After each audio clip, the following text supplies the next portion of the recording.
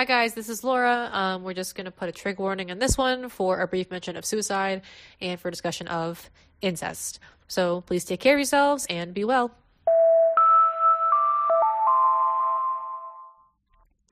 Ah, Cornelius Agrippa.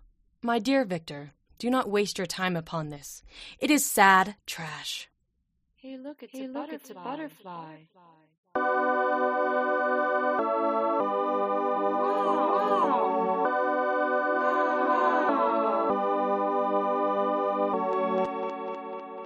Reading Rainbow. All right. All right. I'm eating the chip. Welcome, everyone. It's October. It's Reading Rainbow. Yep. A podcast where we talk about books you had to read in school and talk about why we had to read them. You may notice that we're going a little speedy. Yeah. Because we have a challenge. You may remember last episode we were like, let's try and do under 45 minutes, and that didn't work out. You know, I think we went to like 54 minutes, and we just had a lot to say. We have so many thoughts. Sorry, y'all. We can't be contained. But this time, I have in front of me a timer, and we are already at 47 seconds. I started even a little late. Wait, what? So I think we're Oh my even gosh. further. Okay. Yeah. And so we are gonna freaking do our darndest, and also I'm gonna keep track throughout the podcast. So you're gonna know when I edit this. You're gonna be like, we're already at 23 minutes, but only 15 seconds have passed. Well, I've cut out a lot of shit. Okay, so. It was going to be ruthless. Listen, you're going to lose all these tangents, all these good, organic asides for the sake of time. Yeah. So buckle up, because we're at 1 minute and 30 seconds. Put your helmets on. And let's go. We're off to the races. What has happened in the month of October? It feels like it's been 3 months since we last recorded. Honestly. So, I can't even remember last time what was going on in the world. Well, what happened this month? What hasn't happened? Mostly sad stuff, but we sprinkled in some good stuff at the very end. So we're gonna start with October 19th. Ruth Bader Ginsburg passed away. Yeah. Oh, okay. Wait, I said October 19th. That was September 19th. I thought, because I was gonna say she died 6 days ago. I was like kind of questioning it, but I really that would be amazing. I really didn't think much about it. I was like, oh, that's weird. You're like, all right, I'll allow it. September 23rd, the verdict for the Breonna Taylor case was announced, and there was no justice. Super uncool. And then the last and third piece of news that we have that's kind of good, kind of bad, is Trump, who got COVID, announced on October 1st, and then he got over it, or quote-unquote got over it. We don't know. We've never seen any negative tests, but whatever. And also, the elections are coming up, and they're going to pass by the time this thing airs. Please vote. I have voted. I did a mail-in ballot. I live in Colorado, so I'm allowed to do that. So did I. I did mine back in September because Wisconsin sent them out pretty early. Yeah. I actually have a current event. It is snowing here. Woohoo! It's snowing here, too. Let me go look at this window. Y'all, this is real life reporting. Oh my gosh, it is. It's like fine dusting. Looks like dandruff falling from the sky, and I don't think it's accumulating yet, but it is frozen water. Up in here. So, and it's floating, like fluff. It's suspended, like little dusty things. Okay. Christmas. I don't know. I have a cute story. When I was a kid and it was snowing, I would tell my dad, hey, Dad, we're in a snow globe right now. Someone shook it up. Whenever it snowed. Oh, childlike innocence. Remember when it could snow without us thinking about the election? And also global warming. Mm-hmm. Yeah. Nope, I don't remember that at all. Anyway, next order of business. One good piece of news, at least, is that there's this Hulu adaptation of Interior Chinatown. So Interior Chinatown is a novel by Charles Yu, and I've talked about this before because I read it this summer on this podcast. It is an unconventional novel. Like, it's kind of a screenplay, and it's kind of breaks the fourth wall, but it really tackles a lot of Asian American, like, tropes that we perceive in the media and turns them on their head. And it really tries to break down like how little space Asian Americans have to exist on screen. And it's a pretty interesting novel, and I'm kind of confused on how it's going to be portrayed on TV, but it's But you know what? That's not my job. My job is just to watch, you know? Yeah, I'm a consumer. Yeah. I don't gotta adapt shit. Yeah, I'm not doing that. So that's pretty cool. Oh, I also have some news that I learned today. Do you want to hear it? Okay, so Leverage. Okay, wait. Today, again, with the snow and it's cold and it's gray, I really just want to be watching like old TV shows. One of my favorite old TV shows is Leverage. Have you seen that one? I've never heard of Leverage. Oh my gosh, it's really fun. It's like about a team of 5 people that they're all different types of grifters or thieves. So one is like really good at acting. One is really good at like being stealthy and like stealing stuff from safes and like doing acrobats. So like to put it in a lame way, it's kind of like Now You See Me, like but like I don't know yours that is much cooler. I don't know that one. Oh, and Now You See Me. They're like magicians, but also Yeah, like it's basically a heist. It's a heist every episode. Yeah, it was like airing in like it was like 2009 to 2013 or something. Anyway, it's getting a reboot. That's the news. I'm so excited. I love it. Woohoo! And it's filming in New Orleans. Of course, that's the new LI. Yeah, LI. That and Atlanta. Because guess what? LA's just getting too crowded. There's no public transportation, and everyone's cranky there, and it's gonna sink into the ocean soon. So you know what? We gotta set it. Actually, you know what? Louisiana's not really any better. They're also probably gonna sink into the ocean pretty soon. But we got Atlanta. Yep. So it's not sustainable. We gotta set our sights on other places, like a different LA. And that's right, Louisiana. And that's right, New Orleans. That's right. NOLA. NOLA. And no LA. Now, let's move on. Okay, we're at 11 minutes and 52 seconds. Oh my gosh. Woo, we're doing great. We're killing it. We're killing the game. Yeah, I mean, listen, you can always, this is for the listeners, you can always speed me up at like 1.2 times. Yeah. And I bet they would never notice. I bet. Unless we talk really fast like this. In which case, that part, if they sped it up times 2, would be in, like, unlegible. Unlegible. Unlegible? Absolutely but, like, unlegible. hearing-wise. Yeah. I think, wait, okay. I've listened to podcasts on, like, double speed, because you just don't have time sometimes. Yeah. And You gotta go fast, sonic fast. Yeah. It depends on the person, but sometimes you can't tell until they laugh, because then they'll go blah, blah, blah, blah, blah, blah, blah, blah, blah, and you're like, wait a minute. Hold on. That was too much. All right. Next we're gonna move on to our BLM segment. I will start.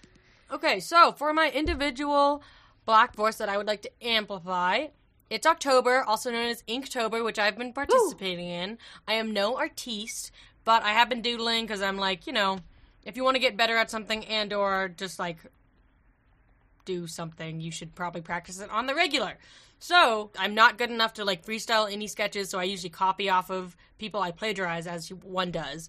But on Instagram, I found this one account. The person's name is Wit Manga, or like that's the account's name, and it's at WHYTMANGA. And this person posts a bunch of tutorials on how to draw certain types of characteristics, specifically for characters that are black. And so that has been super fun. And I will post the handle in our episode notes. Okay, Laura, your turn. Mm-hmm. Okay, my individual is Felissa Thompson, who is a black disabled activist, a social worker, creator. She posts a lot about disabled like activism news and like her own conferences and her own events. And it has really, I guess, just helped me focus my attention more on those issues and those events, and have that be visible in my everyday life. Because I think we've talked about this, how when someone is trying to become woke, like there's a lot of pressure to learn a lot of things at like one time. But I think that it's okay to take a step back and like accept that you're going to have to learn stuff over time, like a bit by bit. And like you're not going to be able to change all of your views at once. I mean, that's great if you can, but like some things just take repetition, Yeah. So I would recommend anybody who wants to learn more about those different intersectional causes to follow her and check her out. Okay. Organizations. A lot has been happening in Nigeria. Having to do with SARS, which at first you and I were like, SARS, like the flu? Oh my gosh, rampant again? But no, SARS is the Special Anti-Robbery Squad. So the Special Anti-Robbery Squad was put in place to protect civilians from armed robbers. Instead, they extort, harass, attack, and kill innocent Nigerians. Very uncool. I'm sure there's a lot more history behind that, but that's like the general gist. So I was looking at various places to donate, and one of them I found on GoFundMe called Diasporans Against SARS. I still have a lot more research to look into because I don't know that much, one, about Nigeria, and then about this specific situation in general. But I do have a fun fact, unrelated, and it's going to take up some time. Did you know that Nigeria, or at least this was true like 3 years ago when I took an intro to film class, Nigeria produces the most films every year. Yeah, they have their own name for, like, their, it's called Dollywood, like, for their film industry. I don't know if Dollywood is a place, but they refer to it as Nollywood. Or if it's, like, Bollywood, like... Yeah. Just like a concept. Yeah. So, who the fricky frack knew? I didn't, because America ain't exposing us to that. Guess I gotta expose my fail. But I learned that from Chimamanda Ngozi Adichie. She does the TED Talk, The Danger of a Single Story. So I think she mentions Nollywood in that one. Not to shame you, I'm just mentioning it. That's my touchstone. Laura, are you undermining me? Are we about to fight right now on our podcast, taking up a significant You know, I'm just time so that we contentious. could be talking about our book? You know, I just love conflict, and I love confronting people. Well, we'll get into that another time. But right now, we gotta go. We're not on the timer. What's your organization, Laura? Mine is diversebooks.org. That is the URL. The organization name is We Need Diverse Books. So this is a nonprofit that I'm bringing from the website. Is a grassroots organization of children's book lovers that advocates essential changes in the publishing industry to produce and promote literature that reflects and honors the lives of all young people. So they work to get books that reflect people from diverse and marginalized backgrounds in schools, and they try to support authors who want their work published that will represent those kinds of characters and those kinds of stories. So it kind of ties into that Chimamanda story you're talking about, the danger of a single story. Yeah, it does. Trying to, bust that myth in schools and in young people's lives. So go support them or check out what they are about. So I feel like, as we talk about the danger of this single story, it kind of plays into the story the book that we read this month, which had so many stories in it to a point of maybe too many. Too many stories. They all pretty much lined up and just told, like, the really sad tale of ugly people. Anyways, Laura, what book did we read? We read Frankenstein by Mary Shelley. So, a little introduction to this book. Mary Shelley was with some of her writing friends with Lord Byron and someone named Claire and someone named Percy. Jay Chillin. Percy's her husband. I don't really... Oh, okay, fine. Her freaking husband. Whatever. Who gives a... Listen, it's Mary Shelley, all right? Girl power. Yeah. And they were on some vacation, and then they were like, let's have a contest about who can write the spookiest ghost story. Wow. And basically, she freaking blew him out of the freaking water, y'all. Yeah. Sorry, Lord Byron. And it's written by a woman. Yes. So let's also... Snaps for that. I would snap, but I cut my thumb and it hurts real bad. I'll do it for you. Thank you. You're welcome. Yeah, and this was also like the 1800s, so that really is for a woman to write this and also for everyone to, like, appreciate it.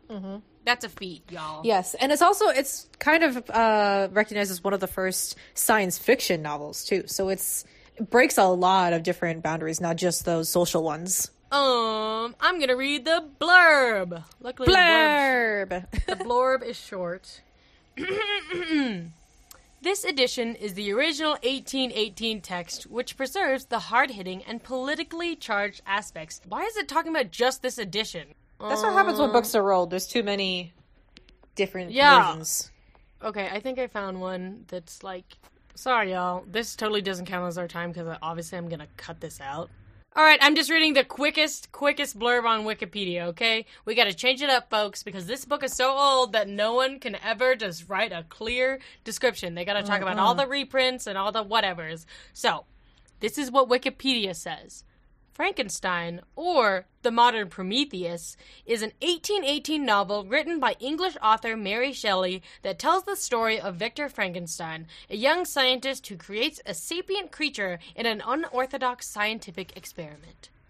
End blurb. Yeah, okay. So when I was trying to write this summary, it was so hard, and now I know that not even, like, Wikipedia has achieved it. So it is a story about Victor Frankenstein, this guy who's just so darn smart, and he goes to college, and he brings life to an inanimate body, and then he immediately regrets it because apparently it's ugly, apparently it's horrifying, and he runs out of the room, he runs away, and then he's surprised when the creature escapes, and that creates a lot of problems, and this creature eventually kills his brother, his best friend, his wife, but who is also his sister, and we'll go into that. We'll get to that later. I don't remember if he killed anybody else. By the end of the book, he's just chasing him around the globe, trying to kill him, but this creature is just so strong and fast that it's not working. But the book picks up with this rando guy, Walton, who decided to adventure to the North Pole, not for any reason specifically, just to go find something. And he runs across Victor, who is on like an iceberg and about to die, and picks him up, and they become best friends. But then Victor spills his life to him, and that's when the book picks up. So it's a long story. But it ends with Victor just dying of poor health. And then the monster pops in and is saying, well, I don't feel any better for him dying. Now I'm going to go die myself. And that's the end of the book. Everybody goes home. And then we get we get another short part about, from the point of view of the monster. Mm-hmm. And it is a sad story. The monster has a hard time of it, you know? Yeah, it really pulls a Joker on us and makes us see the side of some people may say is the antagonist point of view. So it really makes an anti-hero out of him. I hope you guys are okay after that mind-blowing summary. Did you read this book in high school, or did we just pick this because it was a spooky time for this? I think we picked it because it was, a spooky classic. But I think I was also looking for a romantic era author, and this kind of qualifies. And do you know what romantic books are? No. Okay, like, it's not I know English major. Neither am I. So romantic... Okay, well, I just don't have the general knowledge. Okay, I'm sorry. Okay, romantic books, they're not about romance. They're, like, characterized by talking about emotions a lot, like a lot, and nature.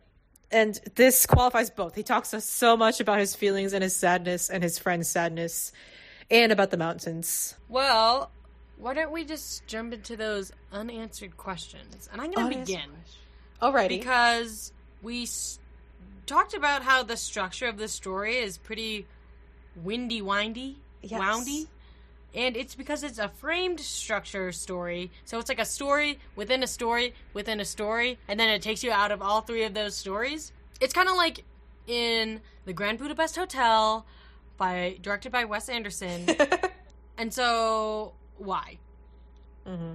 Just to confuse us? Like, I guess it helps with the multiple narratives, but you also could have done, like, part 1. Captain Walton. I struggled to really find what purpose it served. Because, Walton doesn't have any influence on the other parts of the story. He's kind of like a Nick Carraway character from The Great Gatsby, where his only purpose is to, is to perceive the main character and to basically be like, oh, I love him so much, so you have to believe he's a good guy. It could have started with Victor Frankenstein saying, I'm on this journey, and here's how I got here, and then ended with him and I'm still on this journey now, and now I'll die. And then we just switched to Frankenstein, and Frankenstein's like, yep, he's dead, I'm sorry, I'm sad. I'll kill myself too. I mean, I guess with Walton, you do have a definitive beginning and the end. Like, he's kind of sort of in control. Like, he's like, this is when the story begins, this is when it ends. But also, his tale is also very windy because his parts are told in epistolary with letters to his sister. So the first 4 letters are just him being like, yep, I left the shore today, or like, yep, I bought a boat and it's gonna be fun. Oh yeah. When I first listened to this, I probably re-listened to the beginning 17 minutes 3 or 4 times because I was like, oh no, I'm gonna understand what this book is, and I was just like, what the fuck is going on? I was like, who are you? Talking about a boat. Where's the monster? What's happening? And then he talks about how much he wants a best friend and how sad he is he doesn't have a best friend, and then he finds this man on an iceberg. He's like, best friend? This is the best friend I've been looking for. It's cute and wholesome, but it's also like the first guy you find out in the wild. It's also like, it's wholesome right until the end where it's like, oh shit. So they're like on the ship and then it starts sinking. And Walton's crew is like, better escape and not die. And then Frankenstein is just like, you fucking cowards. You stay on this boat and you go down with the ship. And I'm just like, whoa, your best friend is a little radical, okay, y'all? Just he's he's being a little abrasive to your crew, whose safety you're responsible for. But, all right. I think, though, I'm wondering, would I really pity Victor as much? Because, okay, his tale is a sad one. Because, like, to recap, he has a great childhood. He, like, loves his parents. His best friend is the best human being in the world.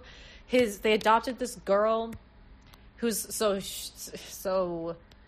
Okay, and this is kind of weird, listeners. So she's his sister, but everybody wants them to get married, including them. So, and also, she was adopted, so technically, not sister and brother by blood. Yes, correct. So, but it's, anyway. But I've always wondered that because, like, so it's not like they grew up together and took baths together, but even if they did, like, where's the line? Yeah. That's another question. Where's the line, guys? When can you marry your quote-unquote sister? I think it's just strange that the whole family and the whole town is just like, now we want you to get married. Like, there's no question about, like... Yeah, I think that is the weirdest part. Because, when his mom is dying... His mom is dying from some illness. On her deathbed, she's like, it is my greatest wish that you guys get married. That's a lot of pressure to put on young people. Especially as your dying wish. I mean, even if they do want it themselves. They are their own people. Also, the snow is now getting fluffier. It's getting into bigger clumps. We're at 39 minutes and 12 seconds. We are doing horribly with time. Oh my god. The last time we checked in, it was 10 minutes. I know, I didn't do a good job. I got carried away. We were talking... Okay. Oh yeah, so I don't think I would feel as much pity for Victor if I hadn't seen him through Walton's eyes first, honestly, because Victor had a great childhood, and then he goes to college, and he gets so wrapped up in his, like, philosophy or whatever, that he really wants to make this creature, bring life to something that's not alive. And then when he does it, he regrets it immediately and runs away. So then the creature escapes, and he doesn't know where it goes, but then it torments him, like, every day after that. Well, he doesn't even go looking for it. Or, I mean, like, he kind of does, but not really. He's just like, oh, now it's gone. And it's like, well, not my problem anymore. Yeah. Like, really? You think your sentient being that you created isn't going to, like, have any repercussions now that you don't know where it is? Yeah, you don't think it's going to do anything? Yeah, it's just baffles me. And I mean, even with Walt's perspective, I'm like, what are you doing? But he does bring some pity to see that he's so, like, remorseful at the end of his story. Yes. And another unanswered question I have is, for some reason in my head before reading the book, I was like, oh yeah, Frankenstein's monster's weakness is fire. But then I was like, in the book, there's a part where he's hiding in some, like, hovel because he's so ugly to everyone that they all want to kill him instantly. Yeah. But he, like, builds himself a fire, and he builds, like, the family that he's staying with secretly. They don't know he's there, but he, like, builds them fires too. So then I'm like, okay, obviously he's not afraid of fire at all, and I don't know where I got this. Okay, yeah, I didn't really have, like, unanswered questions. I had more ones that were just like, yeah, how much do we pity the monster? How much of his misery is his fault versus Victor's fault? Like, in the beginning, it was kind of like Victor is being cruel to this thing that he created. And no wonder this monster's, like, it's feeling really misunderstood and it wants to belong, especially when we get into the frame story of Frankenstein's monster's perspective, when he leaves the town and then is trying to find belonging and learns how to read from this family. Like, he's hiding from this family because he knows if he shows himself, they will want to kill him because he's so ugly. They make it, like, a clear point that he's so ugly that everyone wants to kill him. Which is his own problem, but, But that's just whatever. But as he's hiding out, he learns from this family and, like, is invested in their lives as much as he can be. And he learns how to read and talk in order to communicate with these other people. So then you're like, oh, that's kind of sweet. And then when he finally reveals himself, exactly what he thought would happen happens. And they're like, you're ugly and we will kill you because we're scared. So then I'm just like, oh, well, that's kind of sad. But then he does, like, very intentionally murder. So he blames Victor for a lot of these problems. And so Victor does have, like, obviously, he brought this creature to life. Okay, we're at 45 minutes and 39 seconds, but we're going to go on. Sorry, y'all. My bad.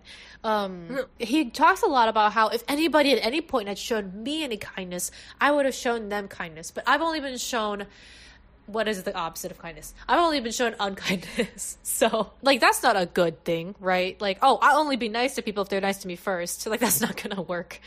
If Victor was his creator, like, how much of the creature's actions is Victor responsible for? Anyway. And I was gonna say, so, like, later on, we've moved on into takeaways and judgments. Yes. I hope you just everyone, dear listeners. We're just that smooth in our transitions. We're going so fast. I don't even know if there'll be transition music. There won't be, because that'll cut on too much time. So eventually we develop some empathy towards the monster because the monster's trying to make all this effort to make human connection and really just wants to belong, and you see that.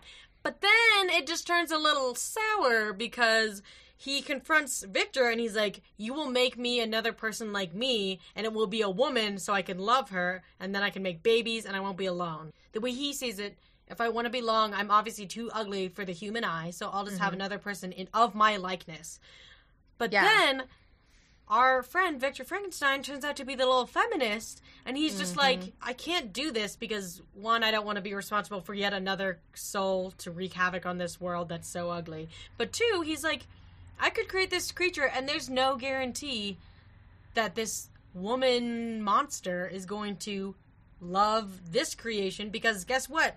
It's like a whole individual that I'm creating, also with autonomy that I can't control. Neither can the monster. So, you know. Yeah, he even says, like, we've made this compact with the monster, but she has not agreed to it. Like, she might not want to do what he wants to do and, like, go and live in seclusion from humanity. What time are we at now? We are at 54 minutes. Great. Okay. Yep, we're making great time. All right. Any other takeaways? Oh, I know we have so many. So that was really a rhetorical question.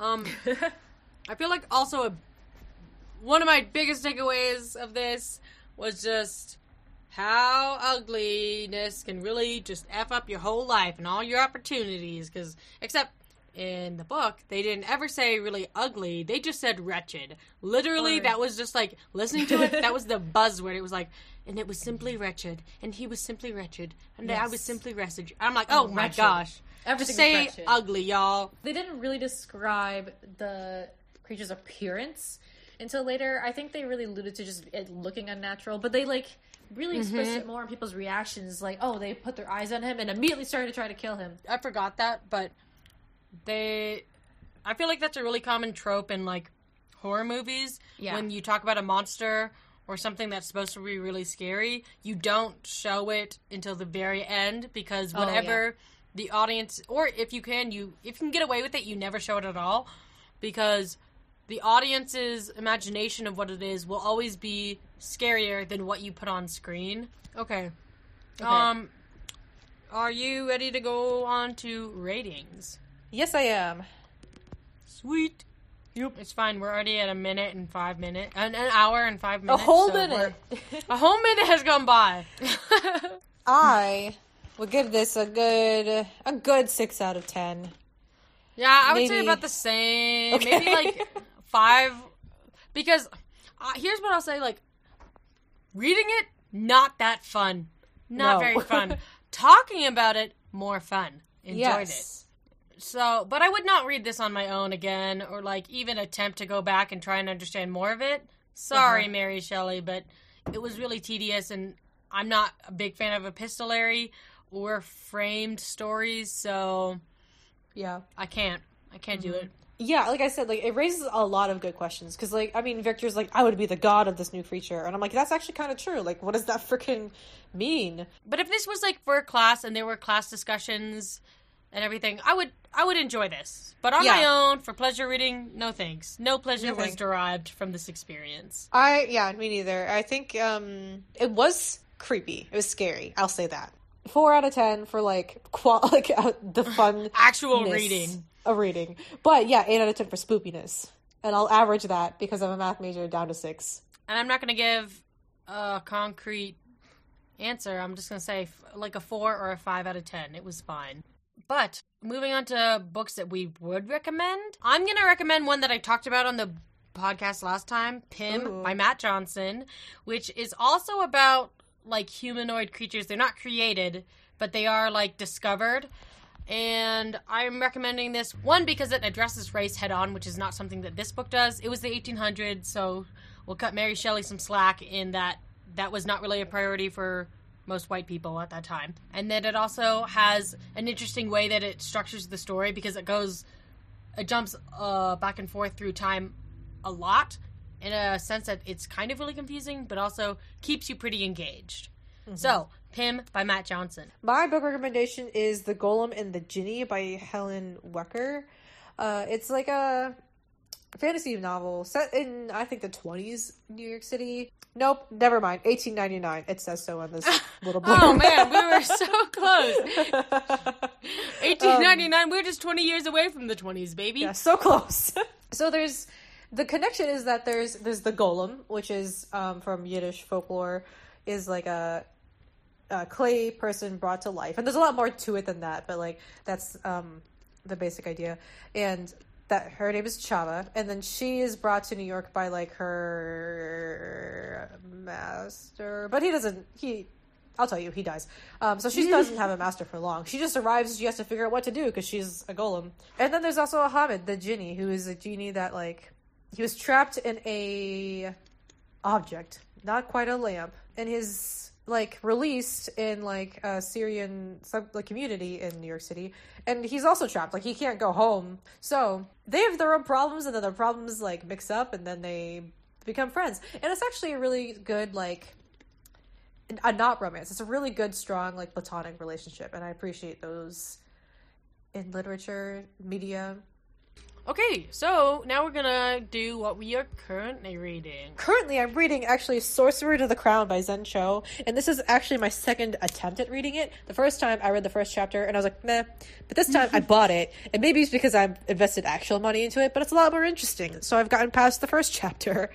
It's like set in Regency England, and I don't know what time of the timeline it was, but so it's really old, and there's like magicians in England, and the main character is black, so he faces a lot of racism in his society, but he chooses to deal with a lot more with like being polite and trying to play by their rules, whereas the deuteragonist, or the other protagonist, she's a lot more like, no, I'm gonna fight everybody. I'm also currently reading a book that I started and never finished, and now I'm going in for round 2, which is Loving Day by Matt Johnson again. And then I'm listening to Bestiary by K-Ming Chang. It's a multi-generational story about a Taiwanese family. Ooh. And like I said, I'm listening to it, and so far I have mixed feelings. It is pretty graphic in terms of the language, which keeps me engaged, but sometimes I'm like really not in the mood to kind of hear about her talk about like buttholes and like innards and everything, and I'm like, I don't know about this one. But got it. But Laura, what were you reading last time? Okay, it's so frustrating because now the ebooks that I check out, they expire after a week. So I haven't been able to finish a lot of books, and now I have to buy them or get other copies. Who's going through a book a week? I'm trying to do that, and it's not fucking working out, y'all. It's hard. Yeah, but listen, I'm also very close to my goal. I'm at 51 books out of 52 for the year, which is my reading goal, so I'm very close. Anyway, so since last time, I started and finished Anxious People by Frederick Bachman, and I freaking love Bachman's books. This one, I was a little more like 4 out of 5, but it was still pretty good. It was kind of funny.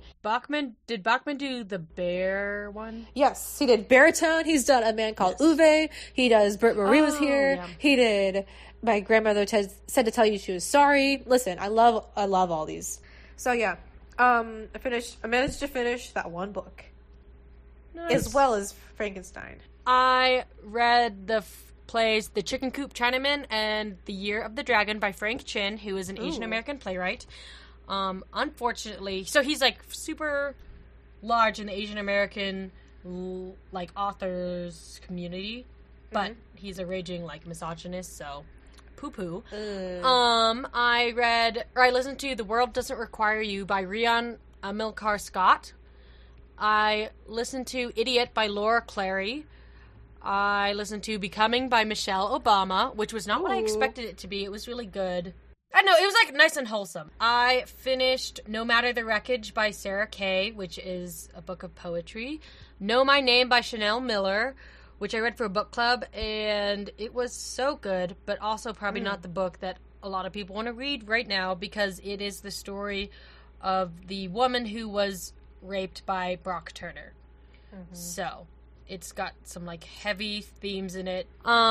I listened to Minor Feelings by Kathy Hong Park, which was also really good. Nice. I know that's on your reading list. It is. I just haven't pounced. Yeah, no. I mean, I listened to it and rented it from the library, but it was so good. And then Dracula by Bram Stoker, I was listening around the same time as Frankenstein. That one's also super long, and it doesn't have, like, framing or anything, but it's just long. I don't know if I'd recommend that one either. It was fine, I guess. And then The Hate You Give by Angie Thomas, which was another good one that I would suggest that's pretty topical in terms of, like, the Black Lives Matter movement. But I'm done now. Nice. Booyah! Guess what time we're at? What? Wait, I want to guess. An hour and 32 minutes and 41 seconds. Oh my gosh, you were so close. An hour and 23 minutes and 22 seconds. Well, so as we wind down, I do want to mention, because the book that I was talking about, Minor Feelings by Kathy Hong Park, I said that it was on Laura's reading list, but I didn't just mean on her, mental reading list, or, like, some, like, non-existent fake reading list. We're talking about, like, an actual abstract one. And, Laura, tell us about what exactly I mean. So, bookshop.org is a book shopping website where every purchase that you make supports independent bookstores. So they give 10% of the proceeds to independent bookstores, anyone who's signed up for the organization. And we have an affiliate bookshop. So that means that we've set up our own link. And if you go to this link, you'll find a book list of our current reads, the ones that we want to, the ones we've read for the podcast, and the ones we've recommended. And every purchase you make through our link also gives us 10% commission. Just want to be clear about that. But you're also giving money to your independent bookstores and getting it sometimes at prices that can be cheaper than Amazon, but also just generally good deals. Yeah. They're a pretty good website. I've ordered a couple books and I've been pretty happy with the service and everything. I will also say any proceeds that do go to us, like, this 10% of whatever, it's going 100% to the podcast, because we actually do have things that we have, like, fees and stuff that we upkeep. Yeah. And I will also say, personally, I'm a big fan of Bookshop and supporting local bookstores, because I have a huge vendetta against Jeff Bezos. And if you're listening to Jeff Bezos, you already knew this, because I say this about everywhere I go, including around many Amazon Echoes who hear me all the time. So, check out, if you don't check out bookshop.org, go to your local bookstore and check them out at the very least, in honor of us. We'll be putting our to be read list on there too, so if you want to get us a gift, you know what we want. Yeah, you could doubly get us a gift by buying the book, and then 10% of that goes to the podcast. Boom. Yeah. And then, as always, we have an email, and we have a Twitter. And those are always open forms of communication that we welcome you to communicate to us with through. Oh, so our email is... Take it away, Laura. It's readingnotreading @gmail.com, and that is spelled READING NOTREADING @gmail.com. Lovely. And our Twitter handle is different. We tried to do the other one, but it was too long, and I'm furious about it still. I'm wretched about this. Twitter's wretched that they did not let us have our OG handle. Our handle is @ReadNotReadPod, which is ReadNotReadPod. So it's pretty similar, but slightly not similar at all. And then, lastly, we are entering into November, so we're going to tell you to vote, and then we're going to tell you about the next book we're going to read. Yeah. What is it, Laura? Well, first of all, vote. Second of all, It is The Absolutely True Diary of a Part-Time Indian by Sherman Alexie. So join us next month. Have a great time whatever point in time you're listening to this, you know? Yeah. Yes, and I mean, listen, no matter what's coming for us, be safe and be well and take care of yourselves because we will get through this together. Peace out.